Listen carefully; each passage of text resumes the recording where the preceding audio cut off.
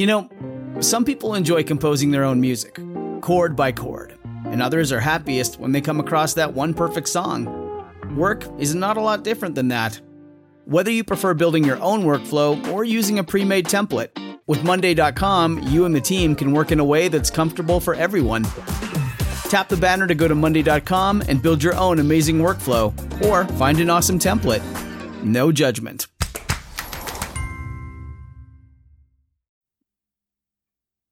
Voices for Justice is a podcast that uses adult language and discusses sensitive and potentially triggering topics, including violence, abuse, and murder.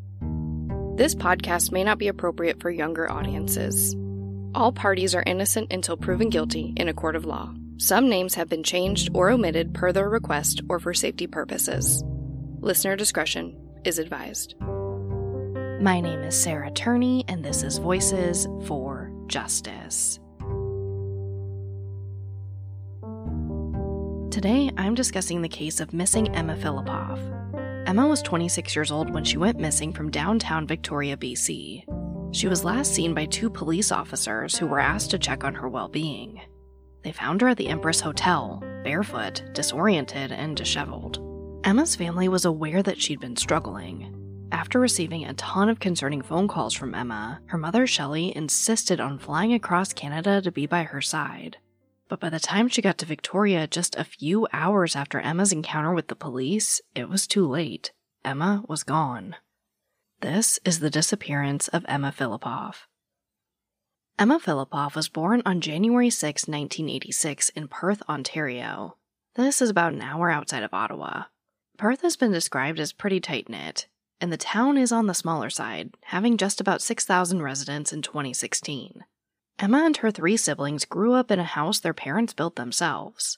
Her mother, Shelley, worked as a teacher, and her father, James, worked as a painter.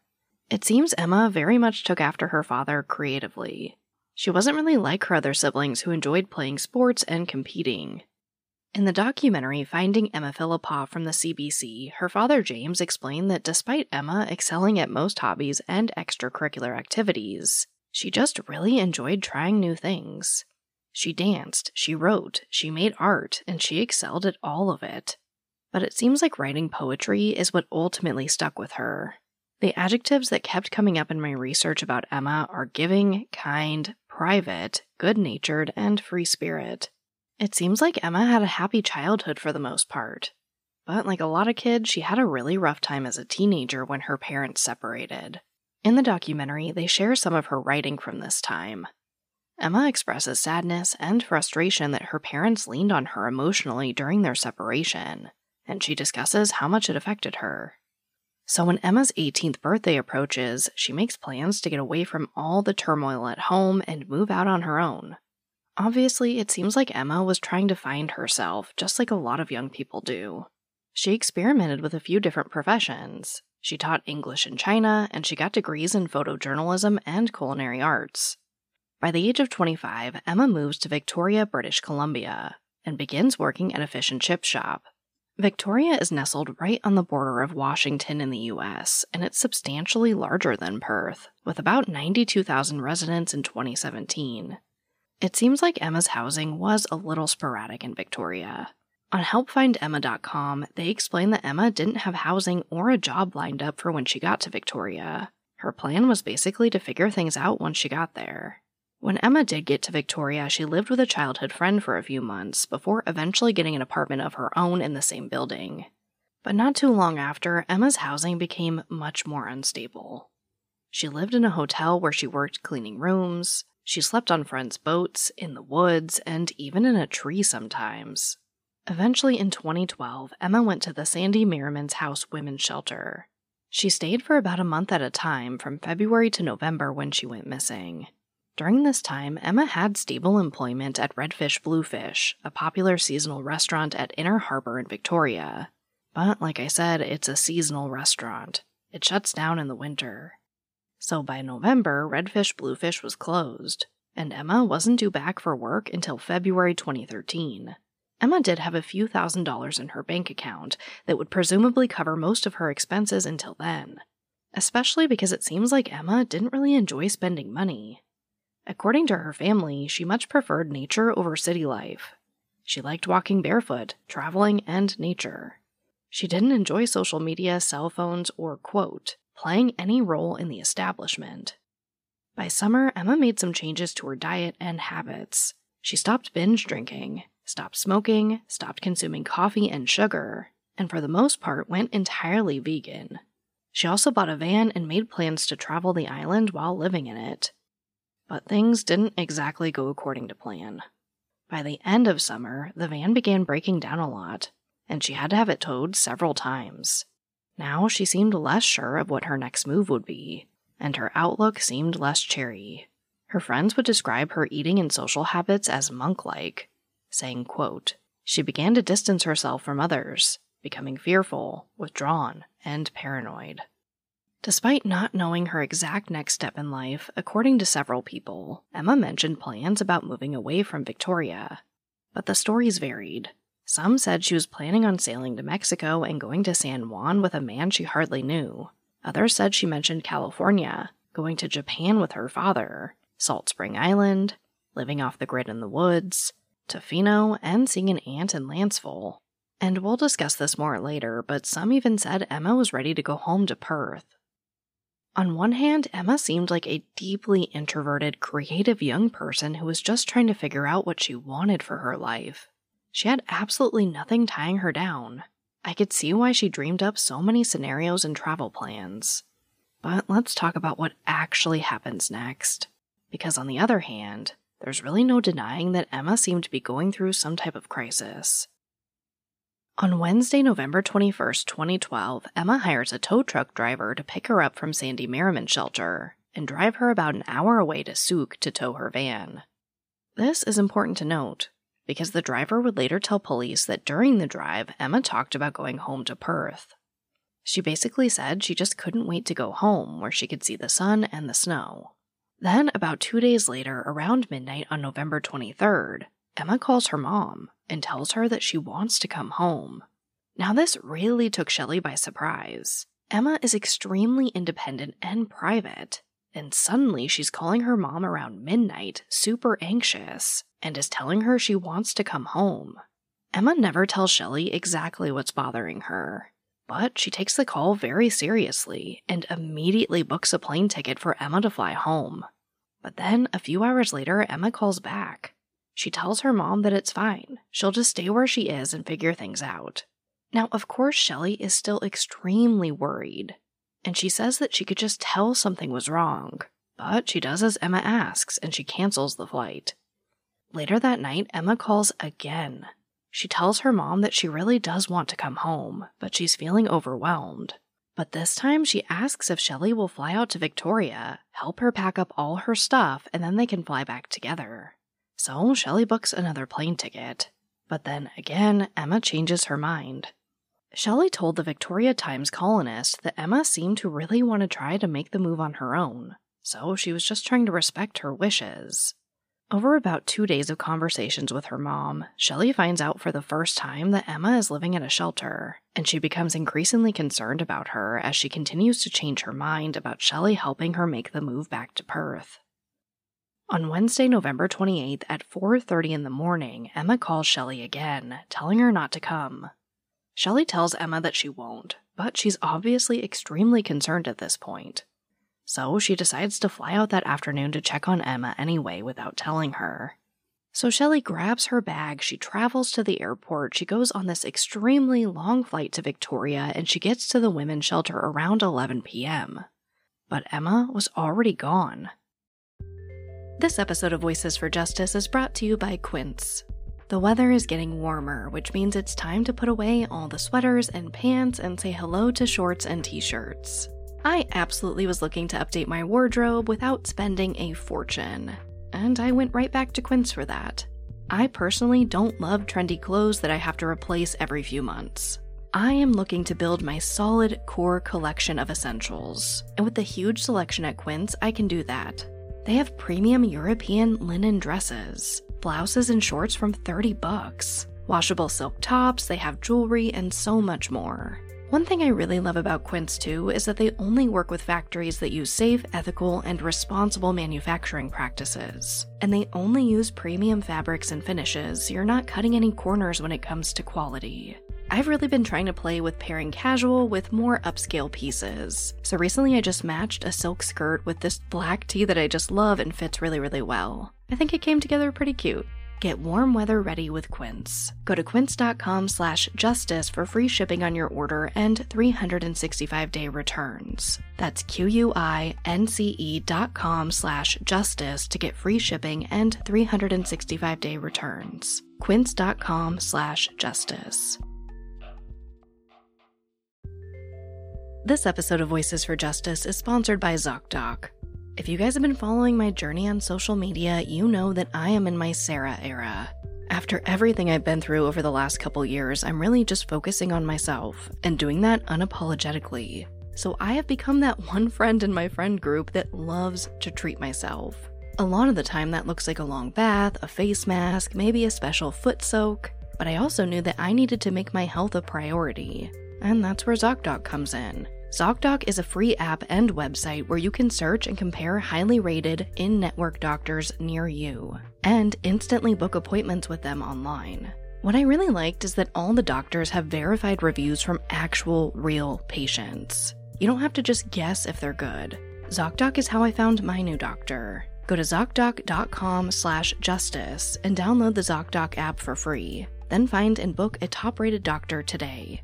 That's ZocDoc.com/justice. ZocDoc.com/justice. After Shelley arrives in Victoria, she and the police begin investigating Emma's disappearance. When they visit the shelter Emma had been staying at, they learn that, as Shelley feared, Emma's behavior was becoming more concerning in the weeks leading up to her disappearance. She'd become more erratic, depressed, and possibly suicidal. At one point, Emma reportedly moved all her furniture outside because she believed they were talking to her. She also threw away and donated many of her personal belongings. At one point, the shelter even calls the police over Emma's behavior. It appears that the shelter was told to call back if Emma continued this behavior or if it got worse, but a second call was never made. On November 29th, Emma's van is searched, and they find some really important belongings. They find her passport, her laptop, her journals, and her camera. It's not a good situation. But Shelley and the police do not believe foul play was involved at this point. They just think that she's likely going through something and is probably hiding somewhere. And the good news about Emma not having her passport is that they hope she couldn't have gone far, or at least not to the United States just across the way, which would obviously complicate the investigation. Shelley has made statements in several interviews that she believed it would just take some flyers and asking around about Emma to find her. Over the next few days, weeks, and months, huge search teams are formed to look for Emma. They search the immediate area, Vancouver Island, huge pieces of undeveloped land.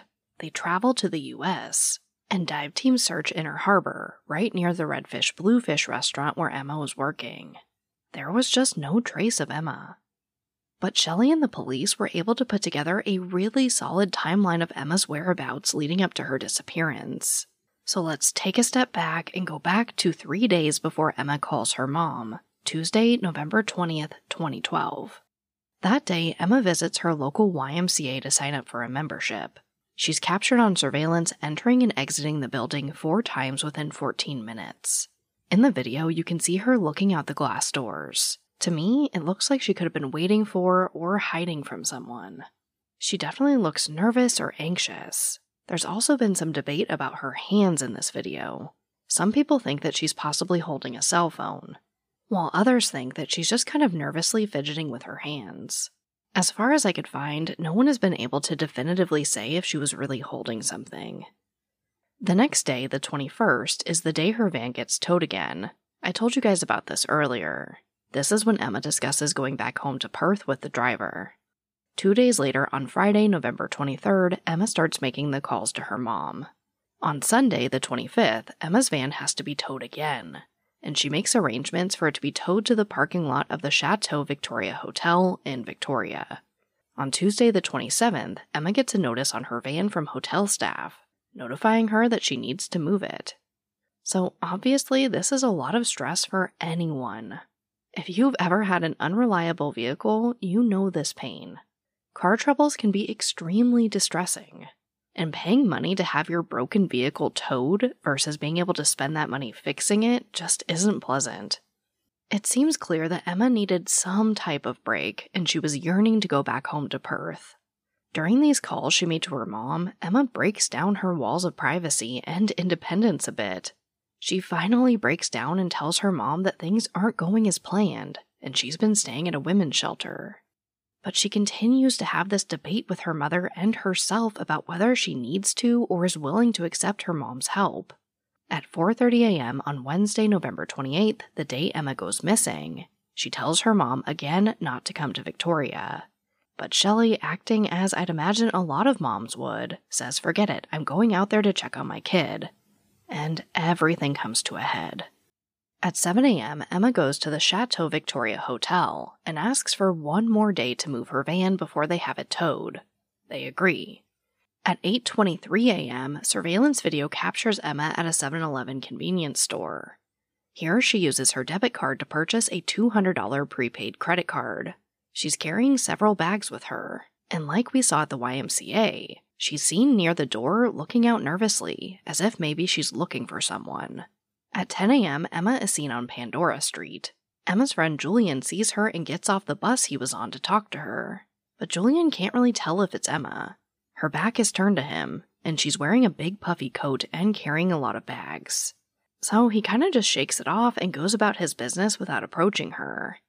But when he returns a short time later, he sees that the person is still there, and it's Emma. He goes up to her and asks what she's doing and if she needs some type of help. He says Emma just kind of shakes her head at him. He does stick around for a bit, but Emma won't talk to him, so he eventually just leaves. Now, I do feel like I need to pause here for a little note about this witness statement. In my research, I came across some articles that depict this guy as kind of a jealous ex-boyfriend, possibly somebody that Emma might have been romantically involved with, but then it just didn't work out. So although it appears that this interaction did happen according to him and the location seems valid, I might take Emma's response to him with a grain of salt. Now, there are a ton of people who have come forward to say that they saw Emma on this day. Sometime in the early afternoon, a former colleague of hers sees her near Our Place Soup Kitchen on Pandora Street. Emma says she isn't feeling well and can't talk. The colleague asks if Emma needs a hug, and apparently she just gets this horrified look on her face and walks away. At 1 p.m., Emma is seen again on Pandora Street, but her clothes are different, and it looks like she just washed her hair. And there are more sightings that afternoon.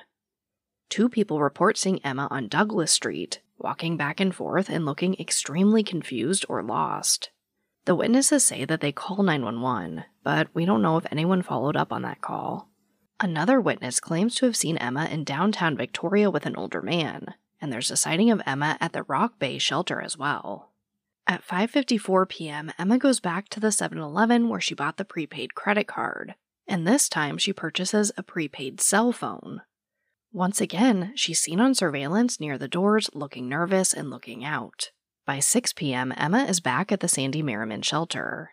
Here, she's told by a staff member that her mother is coming to Victoria. This staff member says that it seems like Emma was torn between feeling relieved that her mom was coming and very anxious about it, which honestly seems to fit right along with her bouncing back and forth with Shelley. But ultimately, Emma apparently gets really upset, storms out the door, and walks away. At 6:10 p.m., Emma is picked up by a taxi cab somewhere near the shelter. At first, she asks him to drive her to the airport, but when she asks about how much the trip will cost, she says she can't afford the $60 fare and gets dropped off where she was picked up. Now, what's really perplexed people about this specific detail of the case is that Emma had a few $1,000s in her bank account at this time. She could have easily afforded the cab fare, and likely some type of plane ticket. But for some reason, she changes her mind. Just minutes later, around 6:15 p.m., Emma is seen by an acquaintance of hers named Dennis. Dennis says he sees Emma barefoot on a street corner, looking confused and disheveled. So he approaches her. He asks if everything's okay, Is she looking for someone? Is someone following her? But he says Emma doesn't say much. She just keeps looking around. Now, unlike any other encounters thus far, he says Emma does ask him to walk with her. But he says that soon she becomes upset by his questions and says she'd rather walk alone.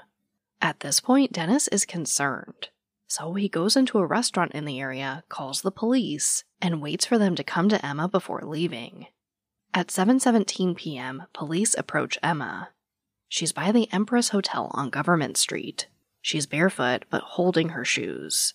2 officers speak with her for 45 minutes, but they report that Emma didn't really talk with them. It took 30 minutes just for her to say anything. She basically just nodded at their questions and gave very short answers. She also refused to put her shoes back on. Ultimately, we don't have any audio, video, or a transcript of this conversation, so it's hard to say exactly what happened here. But after 45 minutes, the police leave. They say Emma is not a threat to herself or anyone else. 4 hours later, Emma is reported missing. Through all the searches and all the interviews, police really don't get an idea of where Emma could have gone.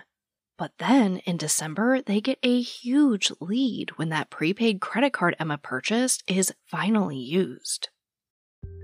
This episode of Voices for Justice is brought to you by June's Journey. I'm pretty sure everyone here loves a good mystery, especially one with as many twists and turns as June's Journey. You get to step into the role of June Parker and search for hidden clues to uncover the mystery of her sister's murder. You engage your observation skills to quickly uncover key pieces of information that lead to chapters of mystery, danger, and romance. So what does that mean? Well, June's Journey is a hidden object mystery game. Essentially, you find hidden clues and uncover this mystery. But it's also more than that. You can customize your own luxurious estate island, you can join a detective club, and put your skills to the test in a detective league. I like that you can play totally alone, or if you want to play with other people, you can do that too. I find myself playing June's Journey in little breaks during the day, or most frequently at night before I go to bed. Whether you're craving a good mystery or just looking for an escape, I really do recommend June's Journey. Discover your inner detective when you download June's Journey for free today on iOS and Android. One of the biggest leads in this case comes on December 5th, 2012. This is when that prepaid credit card Emma purchased is finally activated and used. At 11:17 a.m., the card was swiped to purchase a carton of cigarettes at a Petro gas station on Suick Road. Of course, the police are all over this, but unfortunately, it's not Emma. They do find the guy that used the card and bring him in for questioning. They think he has to know something. The man explains that he found the card still sealed on the side of the road in Colwood, BC. Now, by car, this is about 25 minutes from Victoria, so not extremely far away from where Emma was last seen at this point, but it's also a 3-hour walk. In the end, it doesn't seem that the police believe this man was nefariously involved in Emma's disappearance, and his participation in the case appears to end here. But now we know that Emma's car somehow got 8 miles or about 13 kilometers away from the Empress Hotel. After searching the harbor in January, the police tell the media that they've basically hit a wall. They've exhausted their leads and ideas of where to search. Shelley stayed in Victoria for 2 months searching for Emma. She stayed at a hotel so close to the shelter Emma was last staying at that she could see it from her window. She participated in the searches, hung flyers, and begged everyone to be on the lookout for anyone with an orange purse like Emma's, hoping it would be something super easy for people to recognize. But when Emma didn't return to work as scheduled in February, Shelley returned home to continue her work from there. She told the Victoria Times columnist, quote, "I don't want to because it feels like I'm leaving her behind, but my other kids need me too. It's time." Then, as these things go, weeks turn to months, turn to years. There are more searches, more flyers, and more investigating, but not much happens until May 2014. This is when a man in Gastown, BC is seen on surveillance video at a clothing store. He's holding Emma's missing poster, but it's crumpled in his hand. He says that Emma is his girlfriend, and she's not missing. She ran away from her parents and just wants to be left alone. Now, I have to give a huge shout out to the workers at that store for noticing and, more importantly, reporting this behavior. They keep the video, call the police, and tell them everything they remember. But despite having video of this man, police are unable to locate him privately, so they go to the media. And people run wild with this story. Everyone's wondering if this man could be connected. Is he really romantically involved with Emma? Has he been hiding her this entire time? Is he holding her captive? Unfortunately, this does absolutely nothing to clear up the question of whether Emma left on her own accord and is staying away by choice, because this man has never been located for questioning. This part of Emma's case really blew my mind. Although the photos we have of this man aren't the best, because let's face it, surveillance video is notoriously kind of the worst, we do have a lot of distinguishing information about this guy. He has a lighter complexion, he's about 6 foot tall, he's in his 30s, so maybe 40s now. His left knee and foot are turned inward, and he walks with kind of a limp or a sway according to descriptions. He has dark hair, and he has tattoos on both of his forearms that are possibly flames. This isn't just your generic white male, possibly 20s with a blurry face description. There's some solid information here. Yet this man, and no one who knows this man, has ever come forward. I will, of course, have this photo posted on my website and social media for you to share. Now, in 2015 and 2016, Emma's mother and brother get into some legal trouble. Long story short, her brother was arrested for selling drugs. And while Emma's mother was accused of helping him, all charges against her were dropped. Essentially, it appears that Emma's brother was storing items in his mom's house without her knowledge, so Shelley ultimately faces no charges. Some have speculated that this could somehow be tied to Emma's case, but as far as I found, there's nothing to say that these arrests have anything to do with Emma going missing, so I'm going to leave it at that. Despite this going wild in the media and overshadowing Emma's case for a bit, Shelley continues advocating for her daughter. By 2016, the Help Find Emma Filipoff Facebook page has 10,000 followers, and Emma has an entire team behind her trying to find her. But in 2016, we also get another piece to this puzzle. Shelley gets a call from a man who believes he saw Emma at midnight on the night she went missing. She was standing across from the Empress Hotel. He recalls that orange purse that Shelley implored people to look out for. He told Shelley he regretted not coming forward sooner. He just didn't think that his sighting was a big deal. But once he saw all the media coverage surrounding the 4th anniversary, he felt compelled to finally come forward.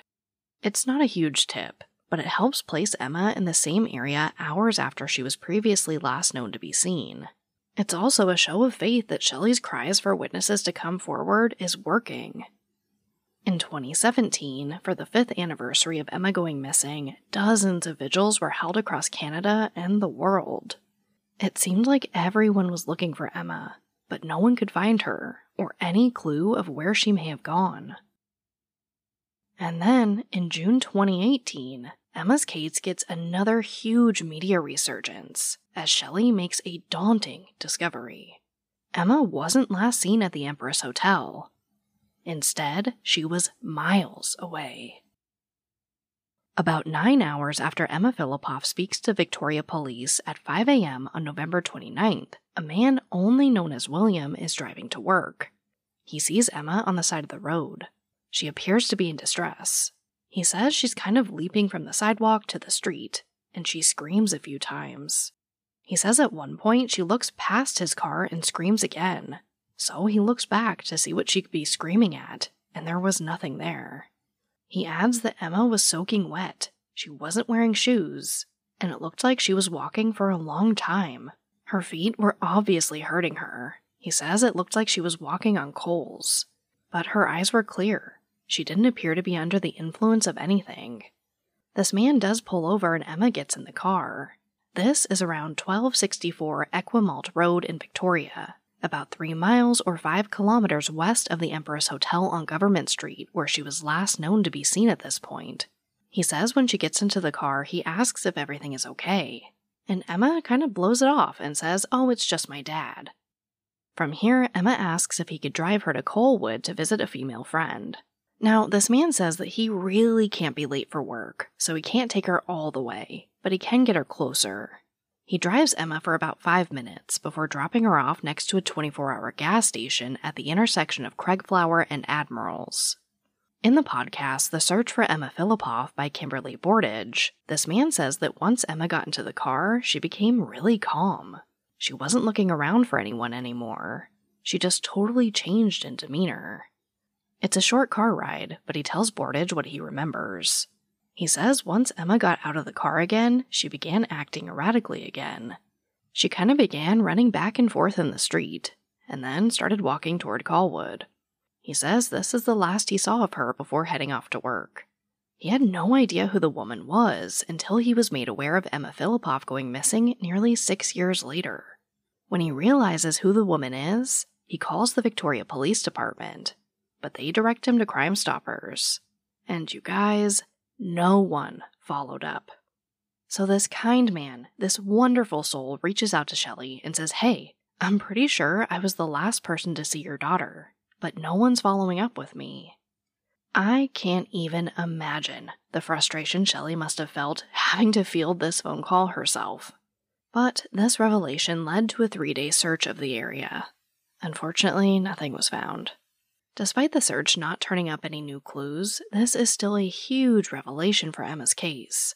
We obviously don't know where Emma went from here, but it gets us one step closer to finding the next clue. It also gives us a much better idea of how that prepaid credit card got to Colwood. And that's pretty much where the case is today. Emma's case is still active, and as we approach the 10-year anniversary, I can only hope that the renewed media attention leads us to the next clue, just one step closer to finding Emma. Now, before I touch on theories, I do want to acknowledge the amazing work of Kimberly Bordage. As far as I can tell, she appears to be a huge driving force for Emma's case, and a true advocate for her family. She created the Search for Emma Filipoff podcast, where she interviews the man who last saw Emma. That's where I got a lot of those details about that encounter. I also want to give a huge shout out to Jordan Bonaparte from the Nighttime podcast and Emma Filipoff is Missing podcast. Shelley Filipoff has praised him for his coverage, and for keeping Emma's story in the media. So if you are looking for a deep dive into Emma's case, I definitely recommend checking out his work as it is greatly praised by Shelley. Last but not least, I want to acknowledge how incredible the website Help Find Emma Filipoff is. It's where I was able to sort out a lot of the discrepancies I found online. And it's just a wealth of knowledge if you're looking for information directly from Emma's team. Now onto theories and loose ends. This case is one that can leave you speculating almost endlessly. Emma's prepaid cell phone was never activated. Now, we know Emma didn't really care about material possessions, but some of her most prized items that she used to express herself creatively were left behind. Her journal, her laptop, and her camera. We know these things were important to her and her lifestyle. She also left behind her passport, making it much more difficult for her to travel outside of Canada. Her bank accounts were never used, despite having thousands of dollars in there. And we know that she obviously never used that prepaid credit card. While it really does seem that Emma was searching for a different way of life and obviously going through some type of crisis, it seems unlikely that she started a new life unless she had some help. Is it possible the man claiming to be her boyfriend was telling the truth? That Emma is alive and well and with this man? Maybe. I think this is just one of those cases where you can argue a lot of different scenarios. Foul play, a willful disappearance, an accident, Emma completing suicide.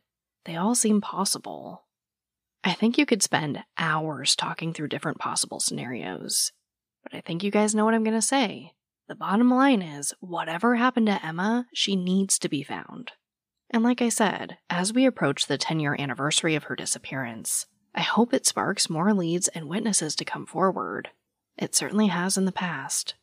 In a story by the Victoria Times columnist about the 4th anniversary of Emma going missing, I found a quote from police spokeswoman Bowen Osco. Quote, "The quality of a tip isn't as relevant as what it leads to. Often in missing person files, it is distinct aspects of that missing person, whether it be a physical feature, mannerism, or character trait that makes them stand out, which allows us to locate them. In this case, going missing is out of the ordinary for Emma, as is her behavior in the hours leading up to her being reported missing." End quote. Which brings me right to our call to action. Emma's case is one that continues to get leads and tips that are slowly but surely shaping what we know about her going missing. Please continue to share her story. Even cases like Emma's that have been huge in the media need your help. I also really think that if we can figure out who that man is that claimed to be Emma's boyfriend, we could find another huge piece to this puzzle, or at least just exhaust that possibility. So please check out my website and my social media to share this man's photo. Someone has to know who this guy is. Every little piece to this puzzle gets us one step closer to finding out what happened to Emma.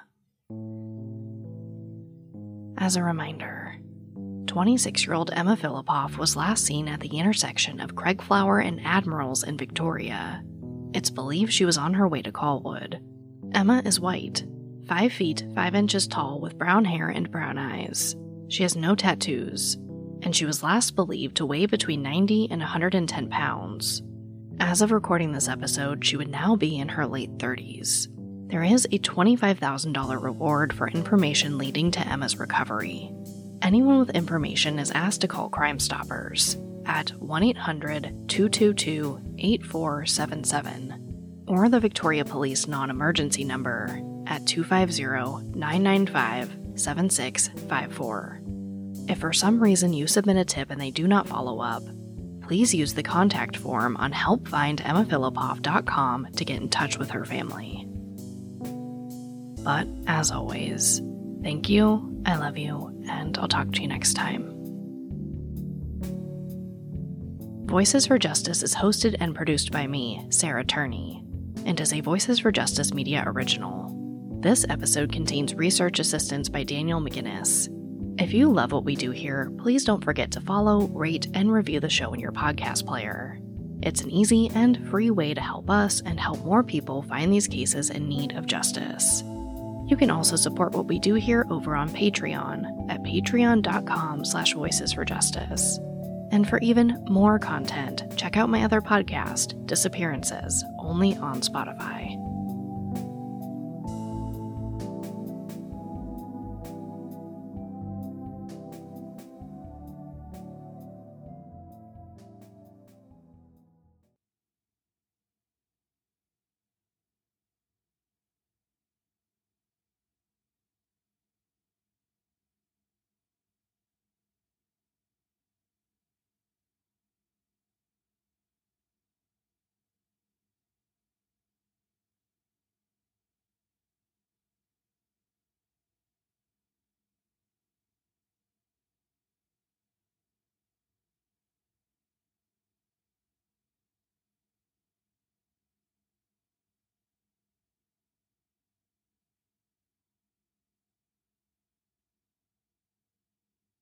Welcome to the Secret After Show.